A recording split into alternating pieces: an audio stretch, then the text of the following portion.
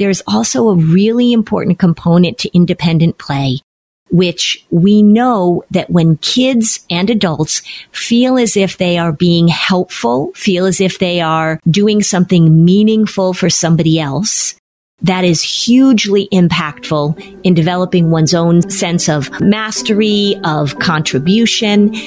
When you allow kids to play independently, it means that there's probably going to be some really good opportunities for kids to help each other. Welcome to Flusterclux with Lynn Lyons, where we talk about how to manage those tricky emotions that show up in all families. Serious stuff without being too serious. I'm your co-host, Robin, and I'm Lynn's sister-in-law, and I'm here to ask your questions. And I'm Lynn Lyons. I'm an anxiety expert, speaker, mom, and author, and I've been a therapist for over 30 years. Parenting can be a flusterclux, and I'm here to help you find your way. And I'll even tell you what to do and what to say. My friend texted me this morning, so this is how I started off my day. From the latest system update from Apple, a new safety feature called Check-In, which activates while you're driving, can automatically notify family members or friends when you safely arrive at a location. Those you invite to track you can see your route, how much cell service you have, and your phone's battery level. If you intentionally deviate from your route or stop, Check-In can also send your contacts an alert so that they don't worry. Okay. So, Robin, I was just wondering, would it be okay if I tracked you? Because while you're traveling, I want to know how much cell phone battery you have. That's just really important information to me, that I know how charged your phone is. And if you deviate... Easy there, Tiger. I mean, come on, people. Come on. Okay, so Lynn, here's the thing. I think we have to stop at step one here, because listeners are hearing this and saying, that's awesome. That's so great. That's so helpful. So we got to give them a little bit about this, because I just always come back to my meta level point of we raised our children in a society where we started tracking them with their video baby monitors. And now we are going to this point, and the desire for certainty and information about everyone in our family at all times is in fact not a mystery of the connection between this and our anxiety disorders. That's exactly correct. And we were planning on doing this episode on the importance of independent play. And of course, the need for autonomy, the ability to develop problem solving. And so this just happened to show up this morning. My friend just happened to send me this morning. But the thing is that the evidence, the research keeps coming out over and over and over again, is that unsupervised play and activities where kids are allowed to figure things out on their own actually is essential to good mental health. Right. And then as they get older, that ability to drive wherever they need to and pull over and get gas or whatever, I mean, that's all about developing their problem solving skills and their sense of autonomy too. So all of this desire for certainty that seems like good parenting, we just have to ask ourselves the cost that we're paying for it. I have a feeling that the majority of the people are hearing us are pushing back and not agreeing. That's my opinion. You mean that people are listening now, that people are saying like, wait, that's good. Yeah, I truly believe that the majority of the listeners of us speaking right now see this as a beneficial thing. I think it's very hard for parents to let go of a possible certainty. Every parent wants that certainty. And unless you understand the cost of the certainty, you're going to still seek it. Let's talk about the cost of that certainty. Because the way I imagine this is that, say your 18-year-old is driving back to college, or your 20-year-old, right? Because we know that once you start tracking your kids, the research shows that parents don't stop even when the kids get older. But your 20-year-old is driving back to college, or your 16-year-old is on his way to go to his summer job, and Apple notifies you that your child's cell phone only has 8% battery. And so then you get a notification, oh my God, his cell phone only has 8% battery. I better text him right now and say, hey, you better charge your phone. I'm noticing that you only have, like, that level of oversight that level of direction, that level of saying to your kids, I need to watch everything that you do and remind you, interferes with their ability to problem solve. So an article was published. The researcher is named Peter Gray. He's out of Boston College. The research was published in the Journal of Pediatrics.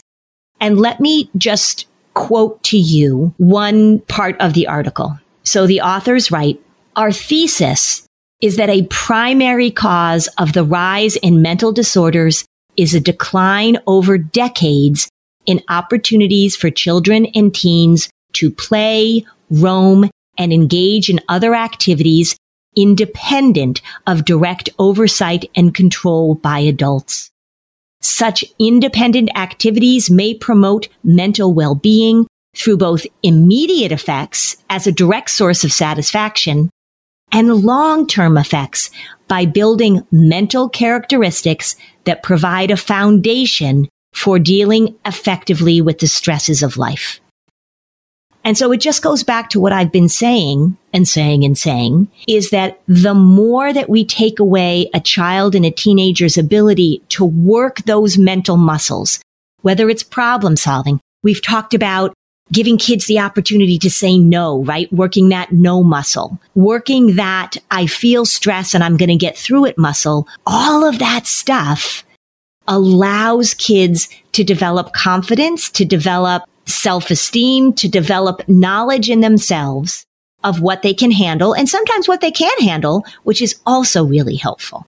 When you talk about the problem solving in the teens and the driving, my daughter is 17, so this is an age group that I'm in right now, and you have young adults. But what I also think happens is that when kids could use a bit more problem solving muscle and they reach back out to the parent a lot to ask for help, ask for advice, ask for opinions, it's very easy for the parent to mistake that lack of independence as like, we're so connected, which I observe a lot. We're so connected and we talk all the time. It's like, well, are you talking or are you actually telling them how to do things or telling them how to do things the way you want them to do it, telling them how to do things that they don't know how to do? We have the anxiety audit, right? That phrase. But the other question is, what kind of problem solving do your kids not have? And I think that's a very important, honest question to ask of when they're seeking my help, how often and what is it for? And should they be age appropriately able to do something like that? Have we taught them the skill of solving things on their own? Yeah. And the real thing that I want to emphasize in this, because we've talked a lot about problem solving and a lot about letting them figure things out, is the connection to independent play. Because that's what this research is saying. And that's what research has said over the past several decades, is that the likelihood that your child is going to have unsupervised play in this country is getting smaller and smaller and smaller. When we look at kids being allowed to just go and make up games, when kids are allowed to go and play in the backyard, when they're allowed to ride their bikes to the drugstore and buy bubble gum, when they're allowed to make up games by themselves instead of having a coach, instead of having a director, instead of having a parent, those are really important moments for children developing, even at the ages of 5 and 6 and 7. It really is about letting kids do things separate from adult oversight, adult organization, adult stepping in. And that's what's really becoming less and less likely over the last 2 decades in this country. Just kids being, like kids roaming the neighborhood, right? And parents, again, just as you were saying at the beginning, there are parents who are listening to this who are probably saying to themselves, but it's too dangerous now. Like there's too many dangerous things. Like maybe 20 years ago or 30 years ago or 40 years ago, kids could roam the neighborhood, but right now it's too dangerous. And I think that is the myth making that prevents parents from giving kids this opportunity to be able to play without parents involved, without adults involved. Yeah. I mean, it's true that we're Gen X and growing up, you just got pushed out into the neighborhood and you would go play and you would roam your neighborhood. when the majority of the families don't do that anymore. I think it's also because everyone's doing so many different lessons or the parents don't let them, our free time is structured very differently now than it was. It's interesting too, because in this article, they said they referenced another study where they showed little kids, kindergartners, they showed them pictures. And if there were adults in the pictures, the kids didn't describe the scenario as play.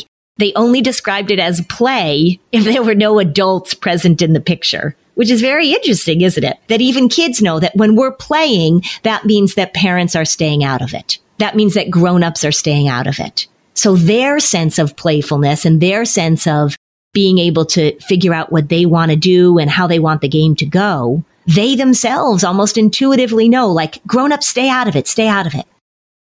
Sometimes people wait until something bad happens to talk to a therapist, but why wait? Therapy can help you shift your perspective, find tools to cope in difficult times, and feel grounded in your personal relationships. So getting started is the important part. Talkspace makes it easy and affordable. With Talkspace, you can sign up online and get a personalized match with a provider that's right for you, typically within 48 hours. It's incredibly convenient to have virtual sessions with your licensed therapist from the comfort of your home, your car, your office. There's no need to commute to appointments and miss time at work or line up childcare in order to attend sessions. It's mental health care made easy. That's right. And it's secure and private. They use the latest end-to-end bank-grade encryption technology to store client information, complying with the latest HIPAA regulations. Remember, Talkspace is affordable and it's in-network with most major insurers. As a listener of this podcast, you'll get $80 off your first month with Talkspace when you go to Talkspace.com/fluster. To match with your licensed therapist today, go to Talkspace.com/fluster to get $80 off your first month. That's Talkspace.com/fluster. I really have to pay attention to hydrating properly. I work out a lot. I talk all the time, as you know. I am pretty active and I don't drink enough water. So I'm constantly thinking about how it is that I am going to hydrate in the best way possible. And I'll tell you, if my water has a little bit of flavor, it's so much easier for me. And if I can get those electrolytes, if I can get more bang for my buck, it's just so much better. I have been using Liquid IV. I put it into a huge glass. I put it into the refrigerator. It's cold. It's very tasty. I've been putting it in my water bottle when I go to the gym. The packaging is so convenient. I actually look forward to drinking it, which is not something that comes naturally to me. I love the lemon lime flavor. They've got a sugar-free option that is really great. So I think that if you're somebody like me that has a difficult time getting in the amount of hydration that you need for your body, Liquid IV is a great option. One stick, 16 ounces of water, it hydrates better than water alone. It's got 3 times the electrolytes of the leading sports drink, and it doesn't have all that sugar. It doesn't have artificial sweeteners. 8 vitamins and nutrients just for your everyday wellness. It's non-GMO and free from gluten, dairy, and soy. However you hydrate, grab your Liquid IV Hydration Multiplier, sugar-free in bulk nationwide at Costco, or get 20% off your first order when you go to liquidiv.com and use code FLUSTER at checkout. That's 20% off your first order when you shop Better Hydration today using promo code FLUSTER at liquidiv.com.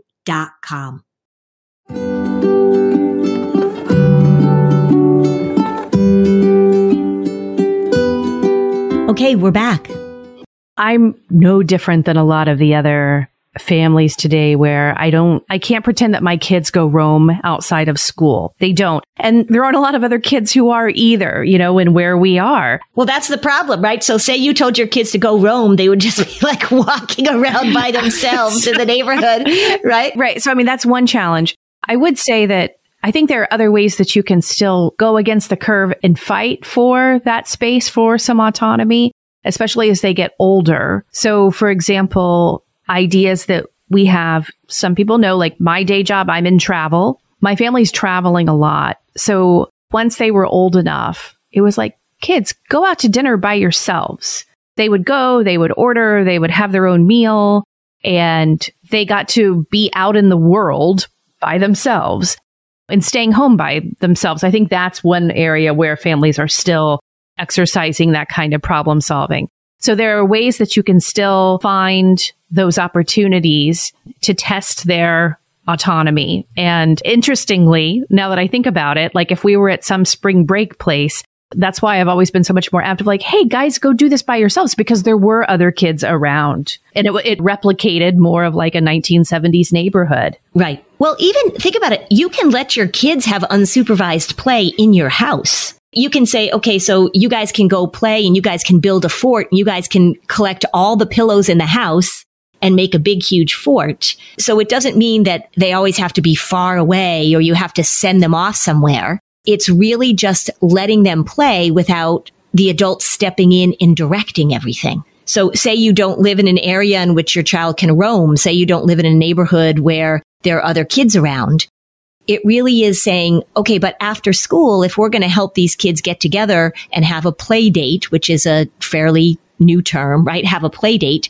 It means that you give them space to create their own games, to create their own fun, to be imaginative, rather than having all of the activities supervised. And resolve their own conflicts too. That's right. That's a huge part of it too, is that independent play means that kids are practicing figuring out who gets to do what, right? So I remember when I was in elementary school, Little House on the Prairie was all the rage. And so we always played Little House on the Prairie. You had to figure out who was going to be Mary and who was going to be Ma and who was going to be Nellie. We had to figure all of that out without a teacher, without an adult standing there telling us who was going to do what and how it was going to go. You always wanted to be Half Pint, right? I probably did. Yeah, I probably did. I didn't want to be Nellie. Yeah, you don't have a Nellie bone in your body, which is a good thing. Yeah, I guess. Yeah. I know who wanted to be Nellie, though. That's a tale for another day. But yeah, so looking for those opportunities, I think that when we're talking about if we're connecting this back, because that's what this research was looking at, how do we connect this back to what we're seeing with teen mental health in particular, is that we're talking about something that what we refer to in this field as locus of control. And when we look at depression, when we look at patterns of depression, there is something called an external locus control and an internal locus of control. If you have an external locus of control, it means that you don't really attribute things in your life to things that you have control over or to things that you did. You sort of become passive, right? So we know that passivity is that, oh, I don't have anything to do with this. This is being done to me. And we really want to look at helping kids. For me, it's helping them learn the difference between what do you have control over and what do you not have control over? And how can we help you experience life, right? That you have this internal locus of control. It means that you are figuring things out on yourself, that you have agency in your own life, that you're problem solving, that you feel like you can step into situations and manage them. An external locus of control means that you're just like, oh, if somebody else is in charge of me. And that's what play gives kids, is that sense that they can be in charge of not everything, of course, but of important things in their lives. Let's link what you're saying to the context of the 3 paramount skills. We did a series on this where we broke up each skill, but studies have shown and how you identify problem solving, autonomy, and flexibility are those 3 skills. So obviously, if you have a parenting style and you were parented also in this way, possibly where autonomy wasn't really a goal or a consideration, you are here to do what I say. You are here to fulfill a role that is not defined by you. You know, there are all these ways that we are not helping our children developing that sense of self. And when we don't do that, and then that also could come with a household that might be rigid about expectation, there's not a lot of flexibility there. And then if you're not given a lot of freedom, you've also not really developed the skill of problem solving. So all of those things holistically become a child who grows up missing a couple of 3 really key muscles that then play into this, what do you call it? The external locus of control. The external locus of control. No parent does this perfectly either. So we're not saying that, because there are certain ways that we all have our own parenting styles that we choose and that we sort of are modeling from the way we were parented that might get certain things better than others.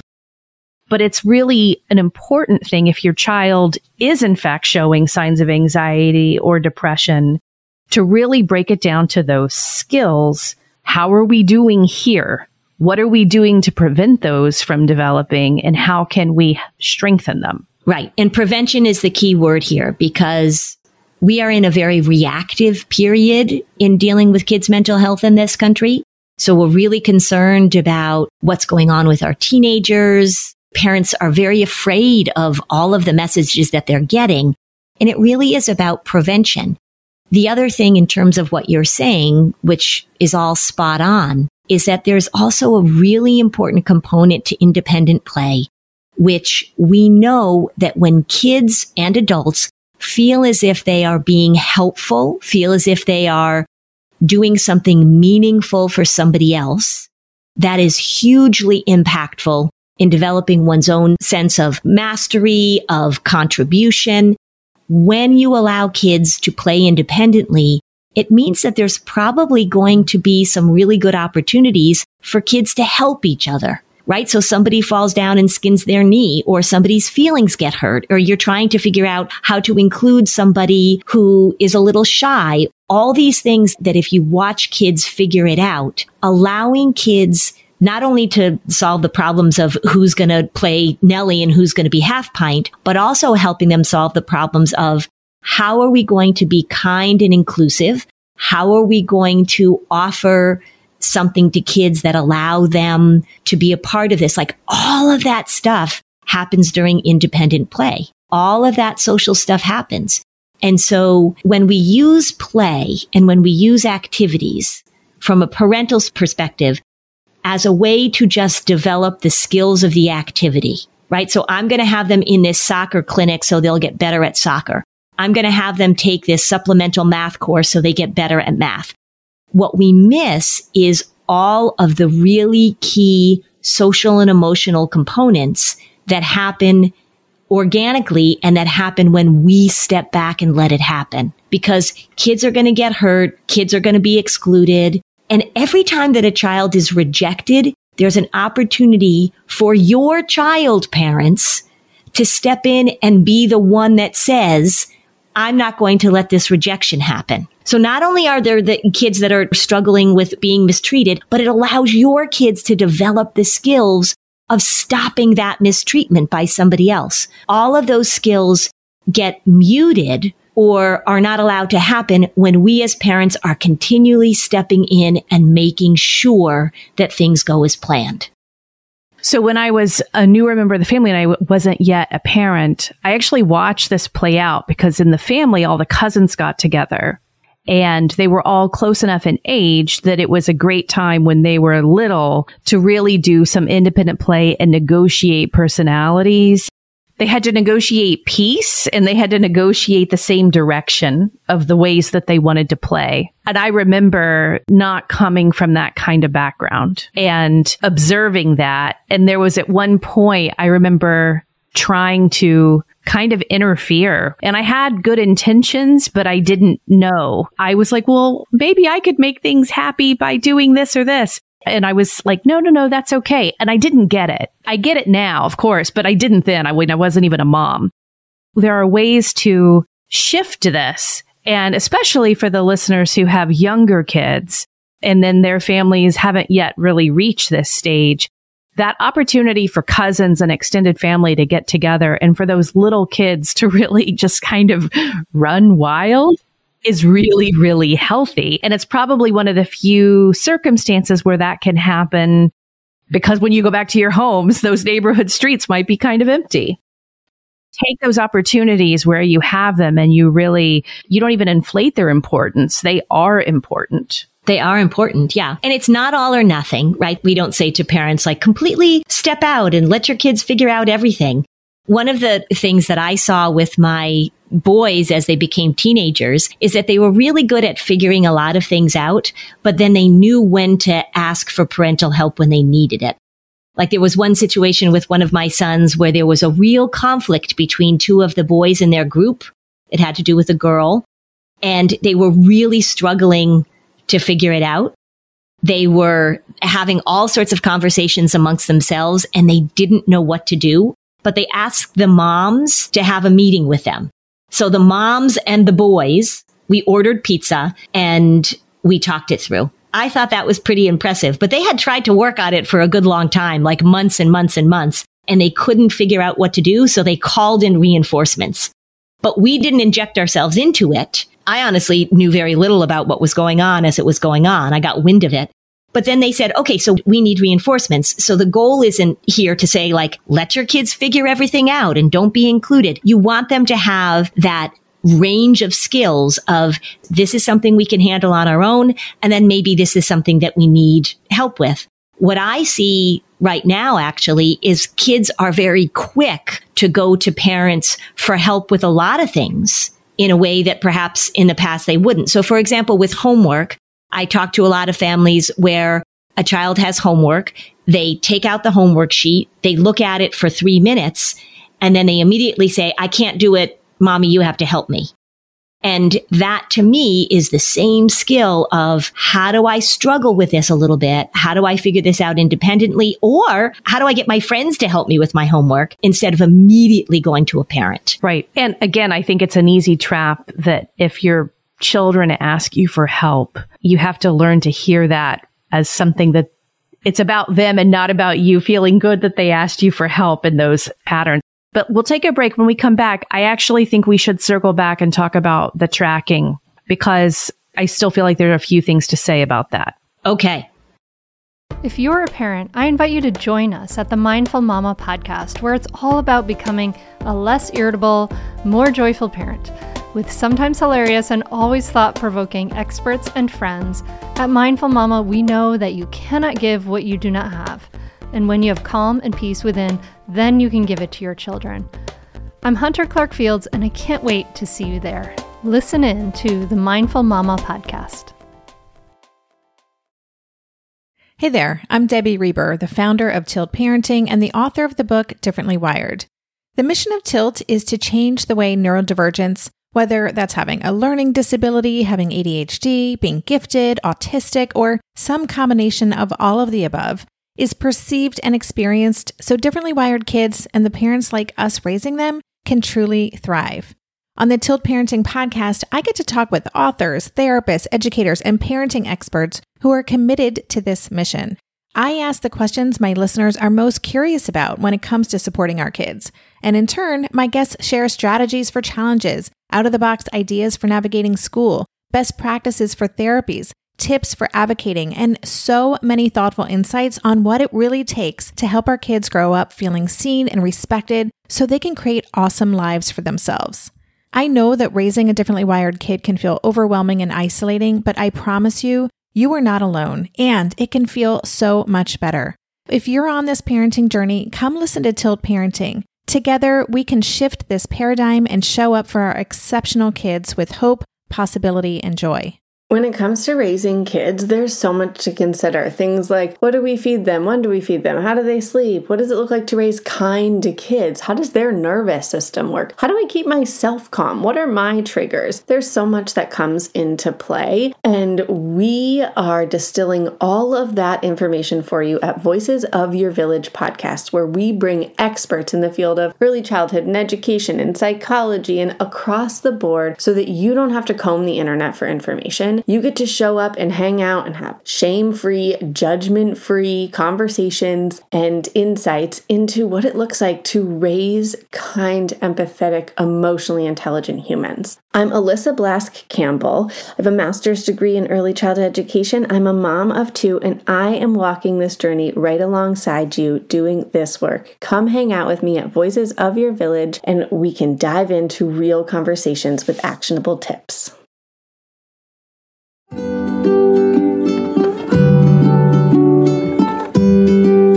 Okay, so now back to the show. So Lynn, we did a whole episode on tracking, and that was in reference to more common apps like Life 360 and fighting that desire, fighting that addiction for that control of knowledge of your kids at all times. If you listen to that episode, it really talks about all the skills that kids don't learn and don't practice that the app kind of does for them. I got a couple of interesting pieces of feedback from that episode. And I just want to say, because it's not always all or nothing, I have a friend who said, we use the app, but not in the way that you describe. We have it so that there are certain moments where I've wanted to give my kids a new level of freedom. And I encourage them to go and do something that might have been like a little more adventurous. And that app was there if they needed help finding their way home, or it was more of a crutch if there was a problem, as opposed to a mom sitting there staring at the app in a habit when the kids are not at home. I'm not against parents and children being in communication, particularly like, say your child is 18 and they're going to go into Boston for their first concert, right? And you're like, okay, so I want to make sure that you're okay. The thing about the tracking apps is that it's not that the child is communicating with you when they need help. It's that you are watching them and seeing how they are. I mean, I just heard this funny skit about this. I can't even remember where I heard it, but the person was watching and saying like, oh my God, where's my kid? Where's my kid? And they had stopped to get a donut or something. And so I am not opposed to you using a cell phone as a way to, say your child is going into Boston for a concert. And you say, when you get there, I want you to text me that you got there. But what the tracking app does is that you are watching every micro movement, and the parent is waiting and wondering and assessing minute by minute. That's what I see with the tracking. The danger of the tracking apps is that there is an assumption that you always have it to avoid taking responsibility of communicating with people. And that's a very bad thing. You're not insisting on your kid learning that skill where you say, you didn't let me know that you were there, and you're showing me that you don't know how to stay in touch.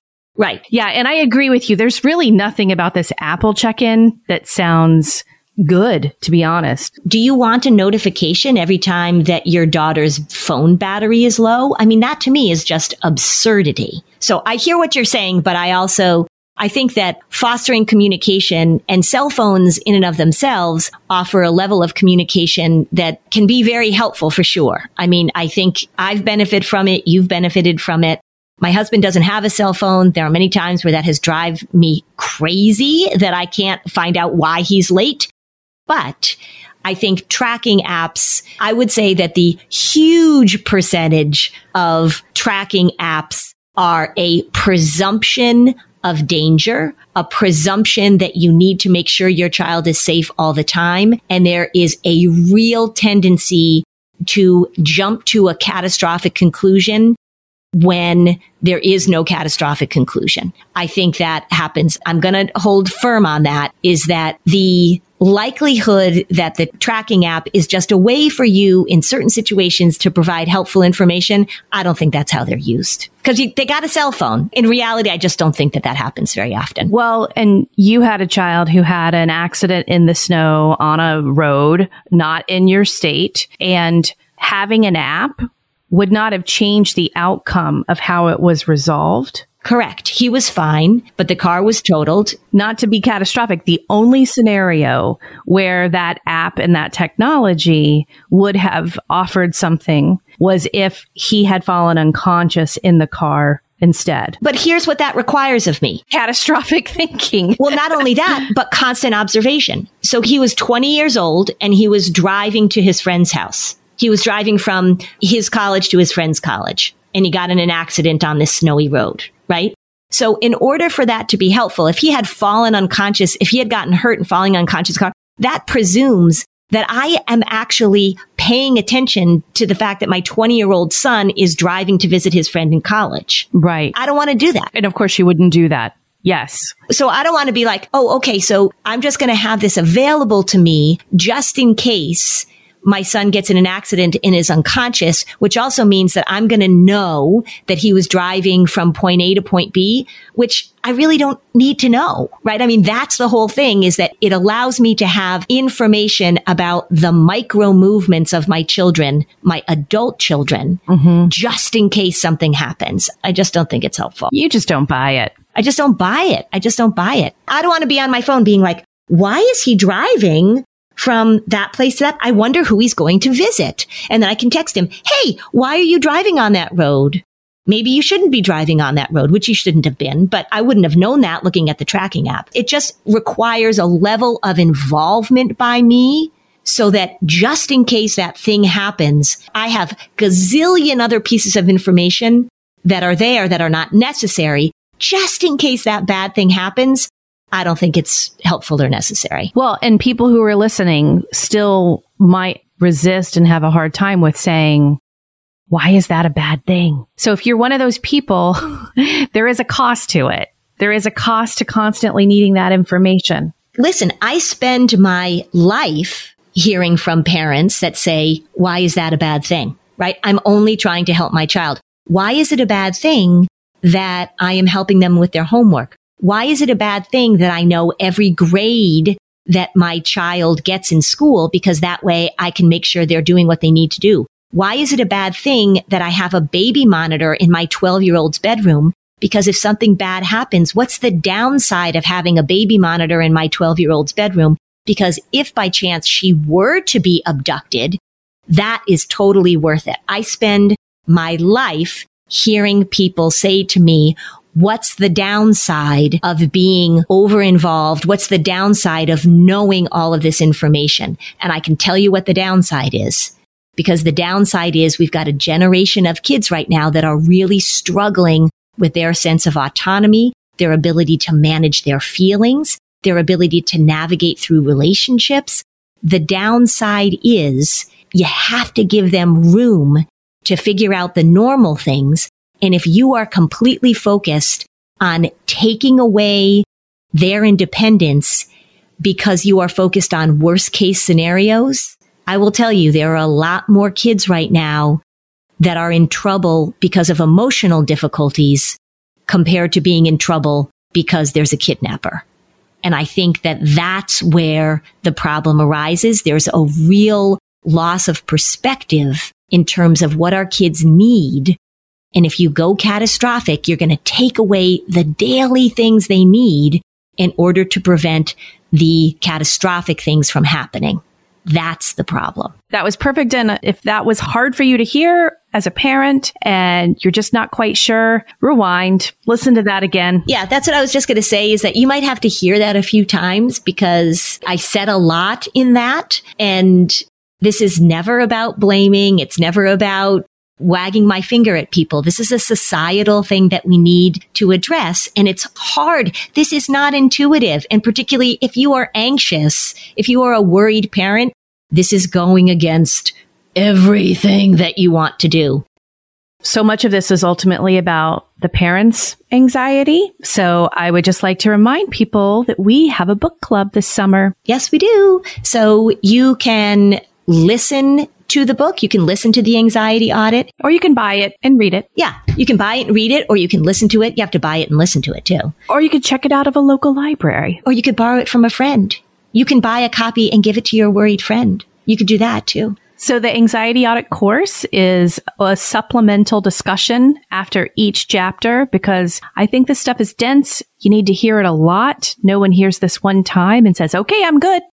This is stuff that we have to apply and learn to identify in our own patterns again and again and again before we see change. I have to say that it's really been incredibly helpful for me since we started talking about these 7 patterns.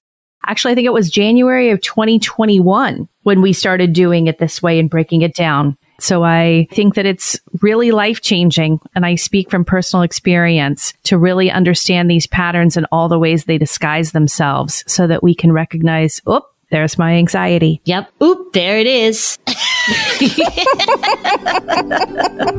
If this episode was helpful to you, you can join our Facebook community, and we'd love it if you left a 5-star review on Apple Podcasts. Thanks for joining us on this episode of Flusterclux. Bye, Robin. Bye, Lynn. Feel like you're the martyr in your family? You're not alone. Hey, this is Joanne. And Bree. And we're from the No Guilt Mom podcast. Bree, we talk to a lot of moms. Yeah, we sure do. And if you're a mom who has a to-do list that is so massive that you get overwhelmed and you shut down, or if you fall into the habit of doing everything for everyone and don't know how to change it, we can help you become a no-guilt mom. we're going to take you from family martyr to family model. That's role model, so that you role model the behavior that you want to see out of your kids. You're going to go from being tired and overwhelmed to energized and guilt-free. Every week, you'll get actionable strategies that you can implement right away from the experts that we interview and from us. We also have a whole lot of fun, so check out the No Guilt Mom podcast everywhere you listen to your favorite shows.